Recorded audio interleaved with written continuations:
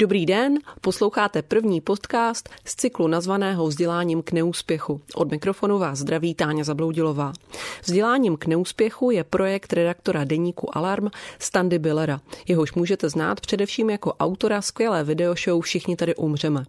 Standa se už loni dotkl tématu českého vzdělávání, když se rozhodl procestovat sobě známý region Vítkovska, mikroregion Vítkovska, a zaměřit se v několika reportážích na to, proč tu školství funguje tak nevyrovnaným způsobem.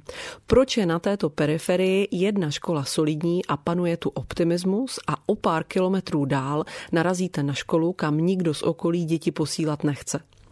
Ve své aktuální sérii textů se posouvá ještě dál od velkých center do vzdálenějších mikroregionů Moravskoslezského a Olomouckého kraje na Javornicko a Osoblažsko.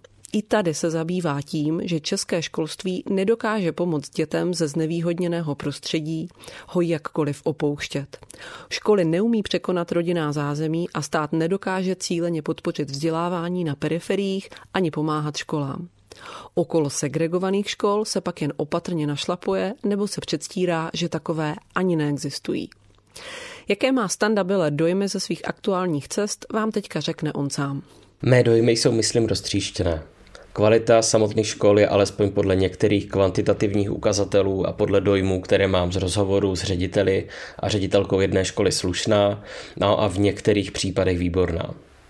Pokud někde škola bojuje s celou hromadou problémů, tak to není proto, že by se tak rozhodla, ale proto, že se nachází v prostředí a sociální a ekonomické situaci, která už je taková.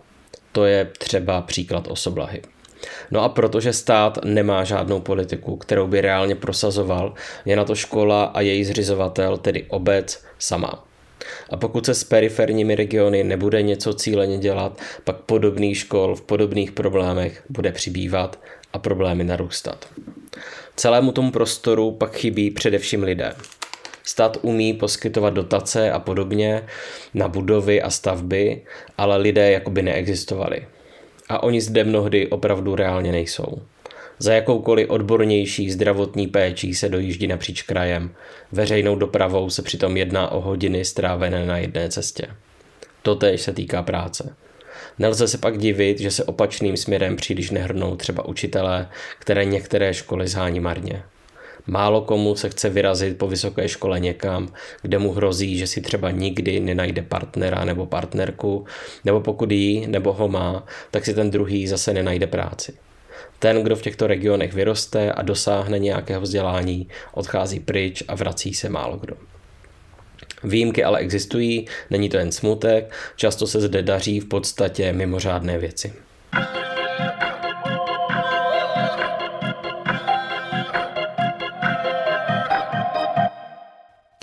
Tolik Standa a my se dnes v tomto podcastu, prvním z několika, celkově budou 3, přičemž třetí bude nahrávaný živě, budeme bavit o tématu se sociálním geografem Ondřejem Slachem a zaměříme se přitom právě na zmiňované Javornicko a Osoblažsko.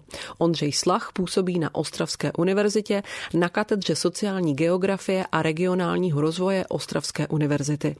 Tématu rozvoje se věnuje dlouhodobě. Ještě než se do rozhovoru pustíme, chtěla bych poděkovat vám všem, kteří pravidelně přispíváte na provoz deníku Alarm. Protože nás nepodporuje žádný oligarcha ani velký sponzor, redakci udržujete v chodu právě vy svými příspěvky. Pokud Alarm zatím pouze čtete a posloucháte a nezasáhlo by to významně do chodu vaší domácnosti, chtěli bychom vás poprosit také o příspěvek, klidně drobnou částku, ideální je však přispívat pravidelně. Děkujeme. No a teď už k rozhovoru. Vítám u nás ve studiu, alespoň virtuálně, Ondřeje Slacha. Dobrý den. Dobrý den a děkuji za pozvání. Pojďme rovnou na tu první otázku. Už z textů, které Standa Biller publikoval před časem, které se týkaly Vítkovska, vyplynulo, že obrovsky problematické je v celém Moravskoslezsku školství, což je ale zároveň jedna z velkých bolestí celého současného Česka. Konkrétně to, jak velké rozdíly mezi českými školami jsou. Je obrovský rozdíl mezi prestižní základkou v Brně nebo v Praze a školou třeba právě na Vítkovsku. Školy se hodně liší v závislosti na tom, kde jsou, jak dobře se si konkrétní region vede a také velmi závisí na schopnostech svých ředitelů. V Česku zkrátka panuje mezi regiony i mikroregiony i jednotlivými školami soutěž o kvalitní pedagogy i studenty a zatím se neuplatňuje žádná metodika, jak ty rozdíly mezi školami překonávat. Dalo by se říct, že tento soutěživý systém, který nedává školám podporu, je jedním z těch největších překážek rozvoje Moravskoslezského kraje? No, myslím, že nejenom tohoto kraje. A kdybychom se podívali na kraj Karlovarský a Ústecký, ta situace je ještě horší. A pokud se bavíme konkrétně o kraji Moravskoslezském, tak on se vyznačuje jednak snad největšími rozdíly uvnitř toho kraje z hlediska školství a kvality školství. A máme části regionu, které jsou na tom relativně dobře. A pak jsou části, které se vyznačují právě vysokou mírou propadadosti už na základním školství. Je to ta skupina regionů, řekněme těch uhelných, jako je třeba Karviná, kde ta míra propadadosti je okolo 8,5%, tuším, že. Zatímco průměr je 3,8 Česká. A pak jsou to ty periferní části tohoto kraje, jako je Vítkovsko, Bruntálsko a další části. Dá se říct, že všeobecně panuje shoda, že školství a kvalitní školství je vlastně klíč k nějakému dlouhodobému ekonomickému rozvoji, nebo řekněme společenskému rozvoji. A ten systém, který nějakým způsobem, řekněme, je nastaven na úrovni obcí, tak pochopitelně má tendence vytvářet rozdíly. Na druhou stranu, tím, že to je poměrně individuální, tak i v regionech není to úplně pravidlo, že řekněme chudý region znamená špatná škola a naopak. Nicméně faktem je, že ta diferenciace těch škol je poměrně velká. Kdybychom vzali samotnou Ostravu, tak i tady máte velké rozdíly mezi školami. V podstatě dokonce už, řekněme, ta diferenciace se nám vztahuje už do úrovní školek. Ty školy už nějakým způsobem do jisté míry jako reprodukují ty rozdíly generované na úrovni školek. Čili to je první bod. Druhý bod, co s tím, nebo respektive v rámci toho kraje, jestli je to podceněné, ten kraj opět jako v kontextu těch jiných průmyslových regionů, periferních regionů na tom relativně dobře, ale to tím, že je poměrně velký. A pokud se bavíme o nějakých dalších aktivitách, tak pokud se nevyřeší školství, a základní mateřské školství, jeho kvalita, tak v podstatě veškeré další kroky, které činíme, už nebudou fungovat. Pokud se bavíme čistě pragmaticky, jestliže 10% dětí nedokončí základní školu, tak v ten moment ztrácíme 10% lidského potenciálu toho území, co se nám násobí. Takže za 5-10 let budeme v situaci možná ještě horší, pokud neučíme nějaké rozhodnější opatření. Za mě ještě drobná poznámka, za poměrně nešťastné považuji to, že za základní školy odpovídají obce. V minulosti tam byla větší role okresů, které byly zrušeny. A myslím si, že nějaká debata o zvýšení, řeknu, o změně z hlediska rozhodování o základních školách by mohla pomoci k tomu, aby ty školy fungovaly možná něco lépe. Protože ono to pak působí tu další rozdrobenost. Přesně tak, pak už to spadá do roviny vlastně individuální a není to systémové, čili máme tu kraj a pak tu máme v podstatě obce. A dlouhodobě nám chybí nějaký mezistupeň mezi, řekněme, řízením těch obcí a krajskou úrovní, případně národní úrovní. To znamená najít nějakou úroveň, možná okresní, která by mohla přistupovat k rozvoji těch škol více koncepčně. To jste zároveň odpověděl vlastně na moji další otázku, protože vlastně podle autora reportáží Standy Billera každá obec, která má školu, tak zuby nehty bojuje, aby ji zachovala. I když někdy vlastně mají tu kapacitu naplněnou ani ne z poloviny a marně zhání učitele. Takže to se zdá, že to úplně nedává smysl, že by vlastně mohlo být lepší mít jednu větší a dobrou školu, než 3, které bojují o život a vzájemně si přetahují děti. Je to příklad třeba Osoblažska, kde Tremešná má školu naplněnou ze 40%, Osoblaha má špatnou pověst a vlastně kdo může, tak vozí děti do města Albrechtice. Tady to je jako poměrně složitá otázka. Na straně jedné můžeme hovořit o tom, že a v Česku je to tak trošku, řekněme, zapovězené do jisté míry. Určité obnovení principu střídkových obcí. To znamená, že máme nějakou, řekněme, základní školu v rámci toho kvázi střediska, která, řekněme, se rozvíjí, máme tam větší kapacity, koncentrujeme to a zajišťujeme dostupnost pro ty další okolní obce.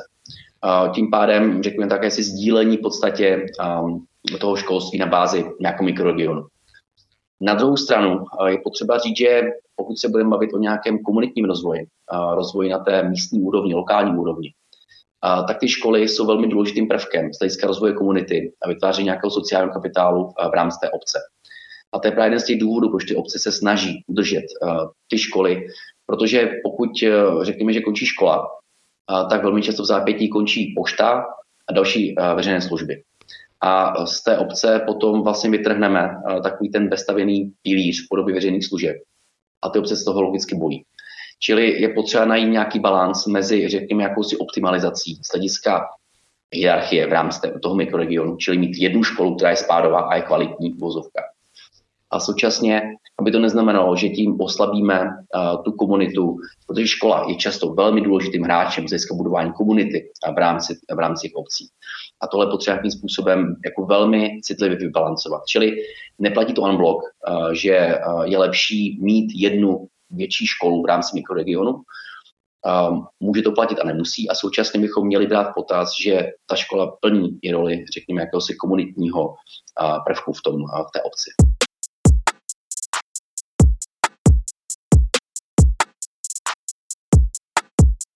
Vy jste vlastně už v některých starších rozhovorech upozorňoval na to, že je taky potřeba si uvědomit, že Moravskoslezský kraj se transformuje už od konce 80. let a že vlastně se neuplatnil žádný důraz na ty investice do školství. Že už to vlastně měla být otázka řešená už vlastně od revoluce. Jednoznačně. Tak, aby to nevyznělo, že to školství je nějakým způsobem ignorováno. Tak to nastavené není. Ale ten problém spočívá v tom, že těch peněz tam jednoduše musí jít víc než do jiných regionů. Tak je to postavené. Že ten důraz je často spíše, řekněme, jako rétorický, ale v praxi se nám to úplně neprojevuje. Jsou to spojené nádoby, ale pokud skutečně jako se ten kraj neposune výrazně v téhle oblasti, já jsem říkal za blbou, že takový by to chtěl kvázi Marshallův plán pro základní školství, nejenom v tomto kraji, ale třeba Karlovarský kraj. To je skutečně situace, kdy 50% vyučujících na základních školách nemá aprobaci. To je situace, kdy my pak můžeme řešit dostavbu dálnice, můžeme stavět průmyslové zóny. A nicméně ten region se neposune, prostě pouze ten problém oddálíme. A on se nám dřív či později vrátí. Takže pokud se bavili z hlediska priorit a objemu financí, tak do toho školství nepochybně mělo a mohlo směřovat jako za mě výrazně více financí. A já jenom takový, jako jestli můžu, když se bavíme o těch paradoxech z hlediska jako regionu v Česku. Já uvedu takový příklad, který podle mě velmi hezky demonstruje to celkové fungování, řekněme, jádra a těch jader a řekněme periferií v Česku. Když se podíváme, tak můžeme pozorovat v okolí Prahy, že masivní výstavbu bytovou převážně. A v zahraničí to funguje tak, že pokud developeři staví velké rezidenční projekty, tak skrze kontribuce přispívají k rozvoji sociální a technické infrastruktury. Nebo přímo ve smlouvách mají výstavbu škol a školek. Tohle se u nás neděje. Takže paradoxně developeři staví velké projekty, Středočeský kraj nemá kapacity ve školách a ve školkách, čili stát to dofinancovává. A pak v konečném důsledku chybí finance na rozvoj školství právě v těch periferních krajích. To znamená, fakticky my ty peníze přilíváme tam, kde bychom úplně neměli, kdyby to měl saturovat z části privátní sektor, pokud bychom nastavili správně, řekněme, nějaké kontribuce a regulace. A pak logicky chybí finance v těch periferních regionech. Musím prostě přijmout jednu věc, a to je důležité, že ty menší školy a školy nemůže měřit podle stejných ukazatelů a indikátorů jako školy v zázemí metropolitních regionů nebo ve velkých městech. To jednoduše nejde. Fakticky prostě ty školy z hlediska ekonomického nemůžou a nebudou nikdy stejně efektivní. Ve Finsku přijali tuhle logiku, pracují s tím a ano, v těch malých školách v periferních regionech vychází dokonce 3-4 děti na jednoho učitele. Protože holt to jinak nejde. A my se furt tváříme stylem, že používáme stejné indikátory, stejné míru efektivity pro malé školky nebo malé školy v periferních regionech, což jako ten ekonomický prvek zde nemůže být ten určující. A to je ta chyba. Mohli bychom teď trochu podrobněji pro posluchače rozkrýt území Moravskoslezského kraje. Jak jsou na tom mikroregiony, jako je zmiňované Vítkovsko a také Osoblažsko i Javornicko, ze kterých reportáže aktuálně vznikají? Na Osoblažsku a částečně i Vítkovsku byly dominantním zaměstnavatelem před rokem 89 velká zemědělská družstva, která zkrachovala a už se od té doby nevyskytlo nic, co by je, co se týče zaměstnanosti, nahradilo. Jaký průběh měl ten postupný, dá se říct, možná až kolaps těchto oblastí, čím vším se vlastně liší od průmyslového Ostravska? Ono to není tak úplně jako jednoznačné, že to bylo spojeno jako s jedním odvětvím. Faktem je, že ten kraj jako celek je velmi pestrý. Zahrnuje teda, zmínila jste tu, řekněme, průmyslovou aglomeraci, Ostrava, Karviná, Orlová a dá se říct i Frýdek Místek. A na druhé straně jsou právě tyhle, řekněme, spíše venkovské, periferní regiony, jako je Vítkovsko, Romovsko a další. Je pravda, že na tom Osoblažsku a Vítkovsku poměrně velkou roli sehrálo zemědělství, které v rámci transformace prošlo významnou redukcí z hlediska počtu pracovních míst. A tato pracovní místa vlastně nebyla nahrazena jinými odvětvími. Části to byly služby, nicméně nebyli schopni kompenzovat, řekněme, zánik těch pracovních míst v zemědělství. Ten asi úplně zásadní problém, který mají tyhle části regionu, je odliv obyvatel. To znamená stěhování mladších obyvatel jak do Ostravy, případně do jiných částí Česka. S tím, že kdybychom se opět podívali na jako migrační toky, které nám do jisté míry můžou podhalit ten proces periferizace, čili ten proces, který má za následek udělování těchto částí od těch, řekněme, ekonomicky výkonnějších částí, tak v rámci toho kraje my vlastně můžeme pozorovat takový efekt sociálního eskalátoru, kdy lidé z Vítkovska, případně Osoblažska, se stěhují z Ostravy do Ostravy z části, ale i z Ostravy se stěhují do Prahy a do Brna. Kdybych to měl vzít obecně a nikoli pouze tenhle kraj pro představu, tak když jsme se dívali na malá města v Česku, což jsou města mezi 5 až 15 tisíci, v těch periferních regionech, tak je jich zhruba 92. A tyto města, 60% z nich vykazuje dlouhodobý populační pokles, který je dán primárně odlivem obyvatel. A když jsme se dívali, kam se ty lidé stěhují z těchto malých měst, tak v období 2011-2016 se odstěhovalo nějakých 11 000 obyvatel z těchto malých měst, z té skupiny 92 malých měst. Přičemž více než třetina směřovala do Prahy. A další třetina směřovala do krajských měst. Na tento sací efekt těch velkých měst, primárně Prahy, má za následek, že v těchto regionech prostě chybí potom lidé.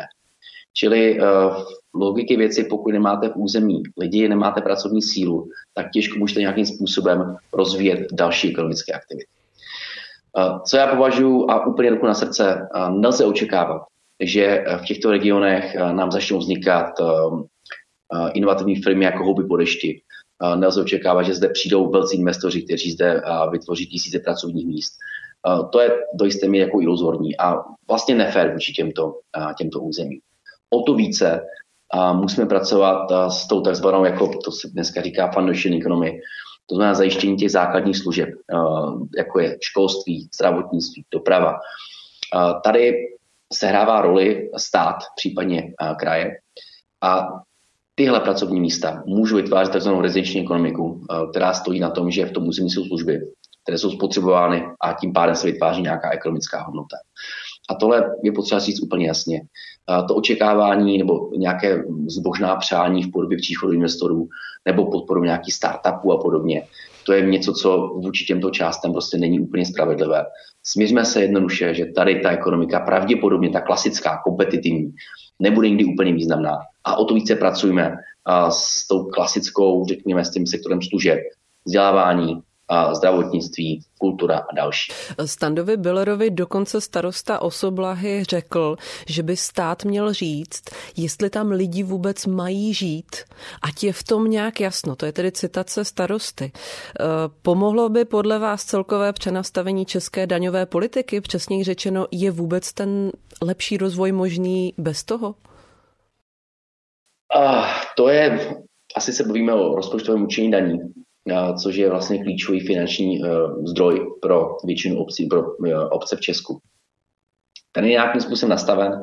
Mimochodem, pokud se podíváme tak je na to současné nastavení, tak je poměrně nevýhodný právě pro Moravskoslezský, Karlovarský, Ústecký kraj. Ale úplně upřímně tam nevidím nějakou možnost to momentálně měnit. Navíc je tu obava, říkám úplně otevřeně, byť ten systém není optimální a je hodně vázaný právě na počet obyvatel. To znamená vlastně nutí do jisté míry obce, pokud chtějí zvýšit svůj rozpočet, aby lákali obyvatele. Ty další atributy, třeba jako je v Německu, kde se tam ustavuje ekonomická výkonnost, počet firem, to v Česku nemáme fakticky. Takže vlastně ty, kteří ztrácí, tak logicky se jim zmenšuje rozpočet. Na druhou stranu obávám se, že pokud bychom tohle téma otevřeli, tak by to směřovalo ještě k většímu posílení principu ekonomické výkonnosti. To znamená, že by ti silnější měli ještě více a slabší by měli ještě méně. Tomu byl velice opatrný. Já to ještě upřesním, kdybychom se bavili spíše o zdanění lidí, protože například po zrušení superhrubé mzdy teďka vlastně ty podmínky jsou nastavené tak, že je to čím dál tím víc nevýhodné pro ty chudší a čím dál tím víc výhodné vlastně pro všechny, kteří mají vyšší platy. Takže spíš se mi vlastně jednalo o nějakou jako investici vlastně do lidí toho kraje. To jste pojmenovala podle mě jako z úplně typických problémů. To znamená, my to řešíme velmi složitě různé formy dotací pro tyto území. Přes různé komunitně vedené programy, spravují se kapličky, spravují se informační centra, podporuje se cestovní ruch a současně pak uděláme tuhle změnu, která do jisté míry vygumuje všechny dotace, které tam posílám. V tom jsme naprosto za. Za mě smysluplnější skutečně je vytvořit systém, který bude tyhle znevýhodněné oblasti skutečně jako podporovat. A ta otázka toho starosty je podle mě naprosto jako na místě. Jestli skutečně stát, protože mi tu fakticky, a to už na to upozorňoval profesor Musil před 20 lety, že tu stát vlastně vytváří 2 kategorie obyvatel, fakticky. A Posobašsko a další jsou ve skupině prostě kategorie obyvatel, kteří jako fakticky mají horší životní podmínky než obyvatelé v jiné části Česka. Bavíme se o dostupnosti zdravotní péče, bavíme se o kvalitě školství, bavíme se o kvalitě života jako takového. A pokud tohle přijmeme a řekneme, že to je prostě fakt, tak se musíme připravit na to, že to, co vždycky objevíme v souvislosti s volbama, že tam panuje nespokojenost, tak se na to prostě bude vracet. Ten problém, který máme, a už je k tomu spousta jako výborné evidence, tak už je dokonce studium geografie nespokojenosti. Kdy se zkoumají ty důvody nespokojenosti, proč průměr do voleb. A to, co je důležité, a na to pozorně třeba právě profesorka Grossman, to už je otázka lidské důstojnosti. To znamená, tam už nejsme v rovině toho, že někdo jako chce víc nebo méně. Ale my skutečně jako tím vývojem těchto území, my se dotýkáme té lidské důstojnosti. Ve smyslu zajištění úplně základní elementární péče, která prostě není stejná. A pokud ten stát do jisté míry řekne, necháme to být, necháme to na spontánní vývoj a možná se nám to změní za pár dekád, tak může být pozdě. Co zde vlastně za těchto podmínek může dělat ten kraj? A dělá toho dost? On třeba zajišťuje tu autobusovou dopravu, která na Vítkovsku konkrétně kolabuje. Ty spoje tam vlastně moc nejezdí, nebo spíš jezdí náhodně. A to není pouze Vítkovsko. Tuším, že do 50% obcí v Čechách o víkendu nezajíždí hromadná doprava, pro představu. Ano. A je fakt, že v rámci těch úsporných opatření, a to je další věc, když se přijímají úsporná opatření, což je oblíbená retorika, musíme šetřit, že jo? Tak zpravidla to dopadne nejvíc právě na ty chudší části. Ta dopravní obslužnost je obrovské téma, nepochybně. A to je přesně otázka zajištění těch nějakých základních potřeb. Argument je to pro nás ekonomicky nevýhodné. Vozíme vzduch, jsou zde prázdné autobusy. A otázka je, jaká je alternativa tedy. To znamená, že lidi mají mít automobily, dobře. V momentě, kdy řekneme, začneme řešit elektromobilitu, zvýšíme ceny pohonných hmot, tak to opět dopadne jako první na tyhle skupiny obyvatel. A já teda nechci být úplně působil negativního, ale my fakt čelíme tomu, že velká část těch politik je formována v centru. A od jak živa centrum definuje periférii. To znamená, my vnímáme tyhle periférie optikou centra a pak se strašně divíme. Pokud do obce nejezdí žádná hromadná doprava, máme tam staré obyvatele, kteří v podstatě nemůžou používat automobily, tak o čem potom společně hovoříme, že chceme rozvíjet tahle území. Čili pokud máme úplně základní systém obslužnosti, dostupnosti služeb, tak nemá cenu se bavit o nějakém ekonomickém rozvoji a dalších aspektech. A jestli mám být úplně upřímný, tak samozřejmě roli sehrává to, že se jedná o poměrně malé řídce osídlené oblasti, které mají prostě malý volební potenciál. To se prostě hod promítá i do té pozornosti strany politiků. To je prostě fakt.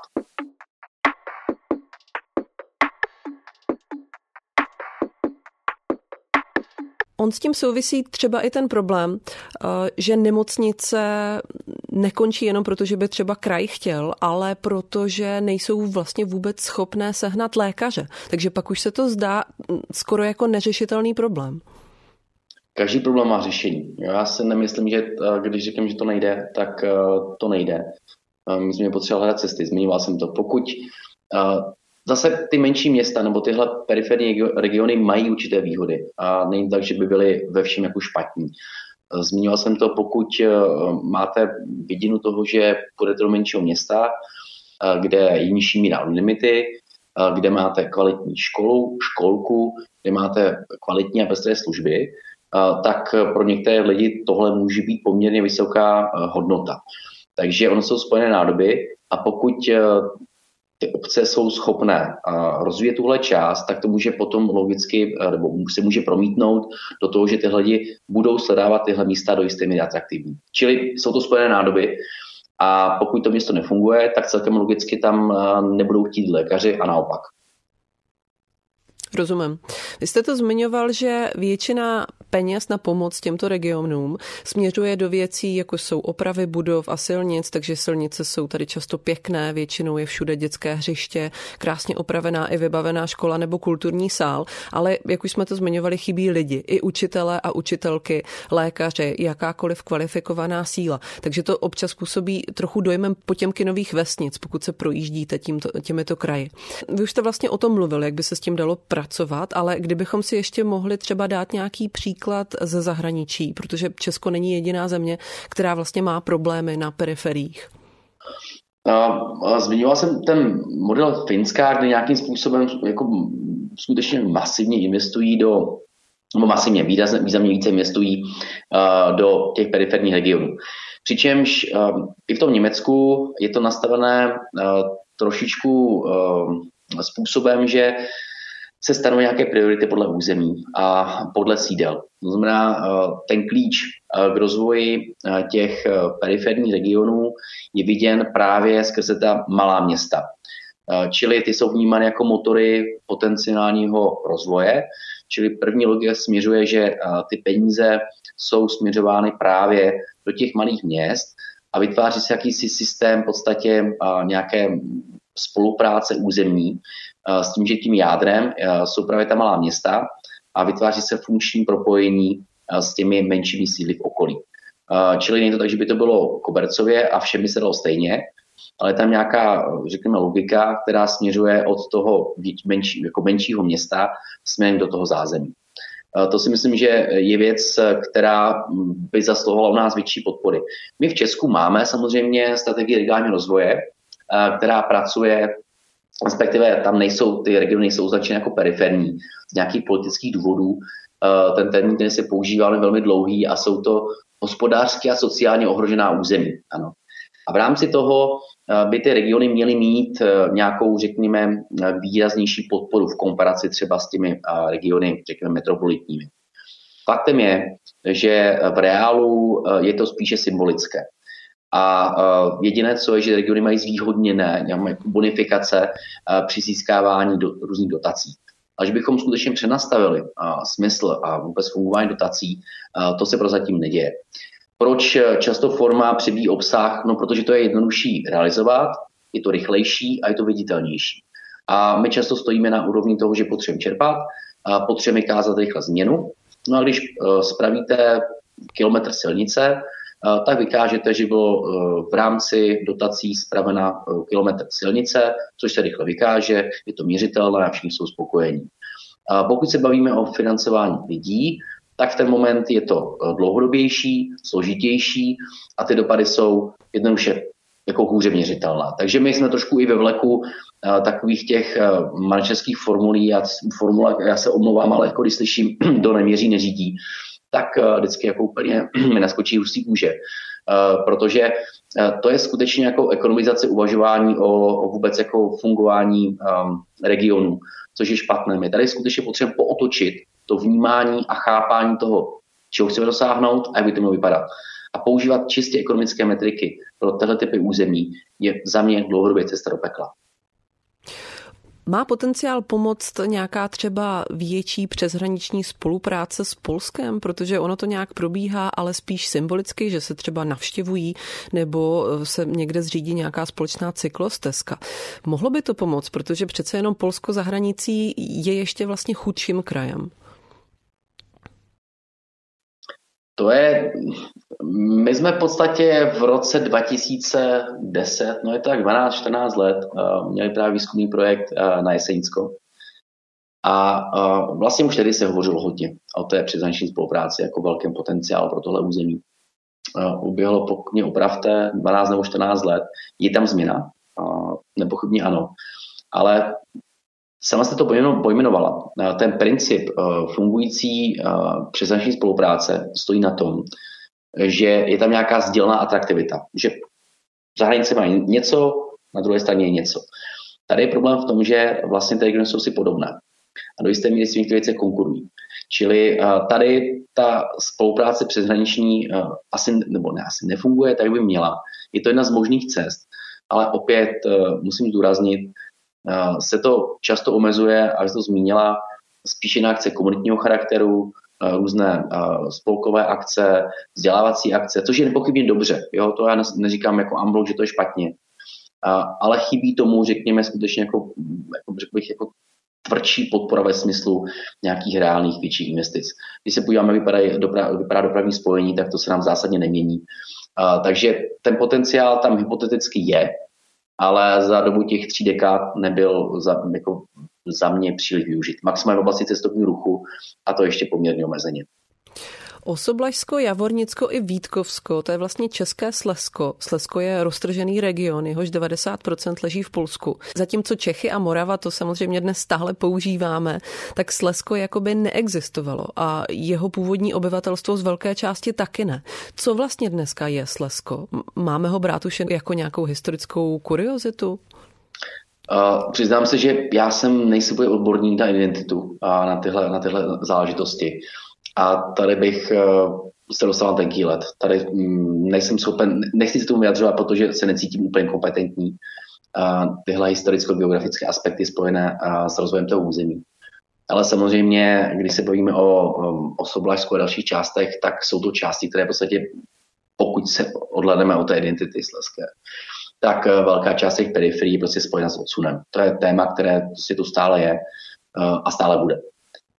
A když se podíváme i na ty vnitřní Sudety, tak pořád to jde vidět. To znamená, já myslím, že to je dlouhá doba a já nechci se do historie, ale to je věc, se kterou jsme se nikdy úplně nevyrovnali a myslím si, že bude trvat velmi dlouho, jestli se s tím vůbec jako vyrovnáme. Čili tam je spíš aspekt, viděl bych já tenhle jako důležitý.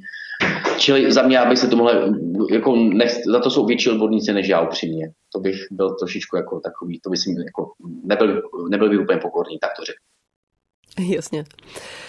Co bychom mohli na závěr říct k tomu nadějnějšího, než jsme zatím řekli? Vy už jste to tam místy naznačil.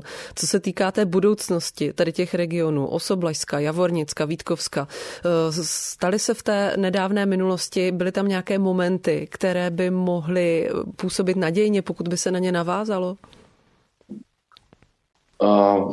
Tak první, já jako, buď to možná působilo trošičku jako pesimisticky, tak jako já furt jako věřím v to, že tyhle části prostě mají nějakou budoucnost. Možná trošku jinou, než bychom očekávali, ale jednoduše budoucnost tam je.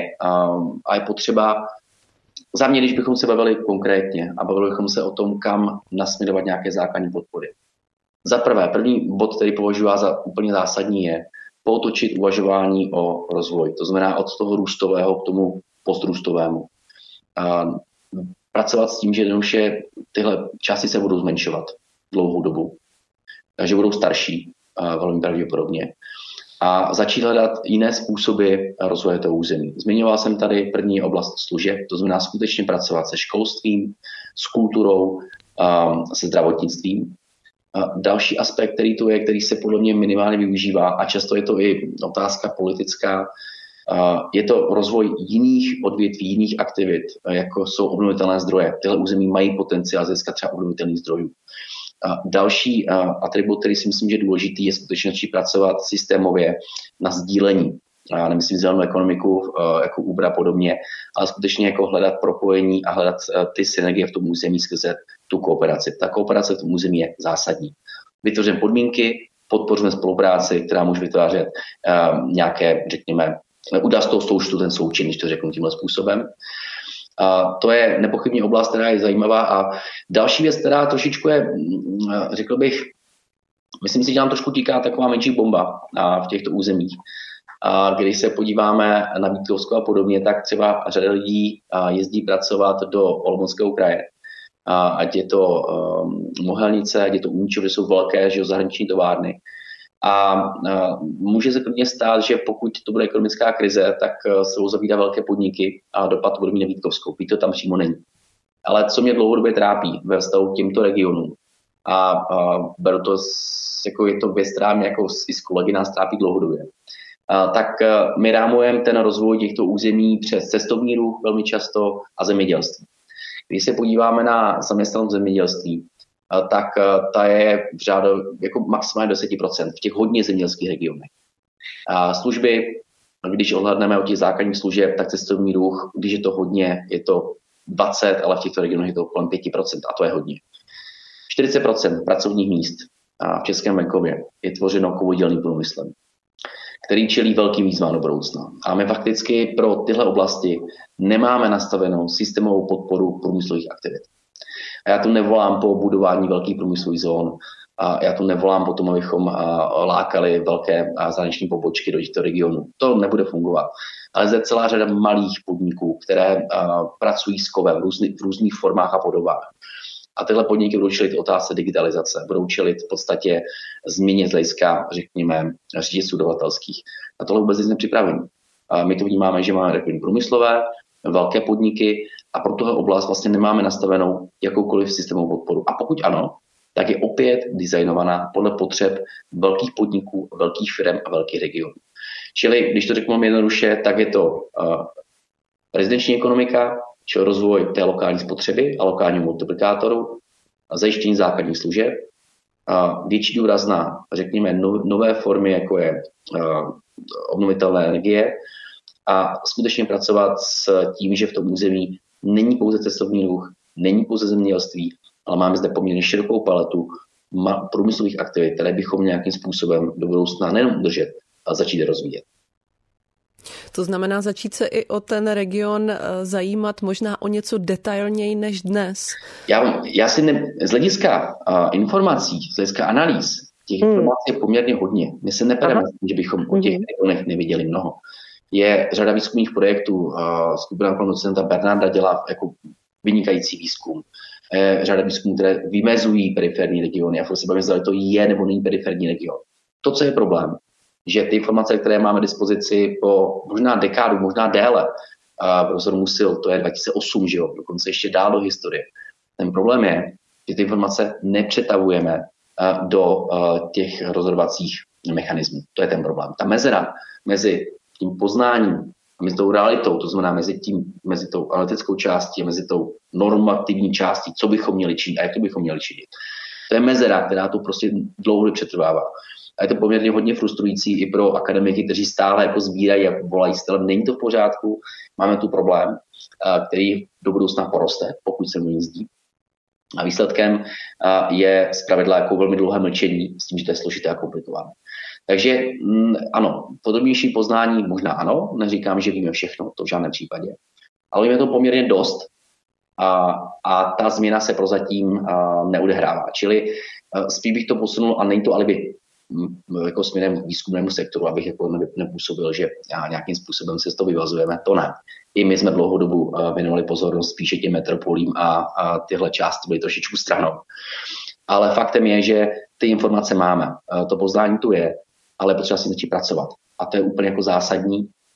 A trochu s tím souvisí i ten aspekt vůbec, jak to nastavit. Podpora těchto území spadá z části do gesce Ministerstva pro místní rozvoj, které je v Česku bohužel velmi slabé. Navíc se kříží s politikou zemědělskou, to znamená Ministerstvo zemědělství. Je to velmi fragmentované, což pochopitelně pak omezuje schopnost něco v té realitě prosadit. Já moc děkuji za to závěrečné shrnutí a díky moc i za celý rozhovor. Já taky děkuji. Mějte se hezky, díky za pozvání a příště nějaké téma třeba za 15 let a už budeme se bavit o tom, jak to posunout kupředu. Budeme se bavit o tom, jak je to skvělý, určitě. Mějte se hezky. No a děkujeme taky vám, že jste nás dnes poslouchali a pusťte si i další z podcastů, které vznikají k cyklu Vzděláním k neúspěchu. Mějte se hezky.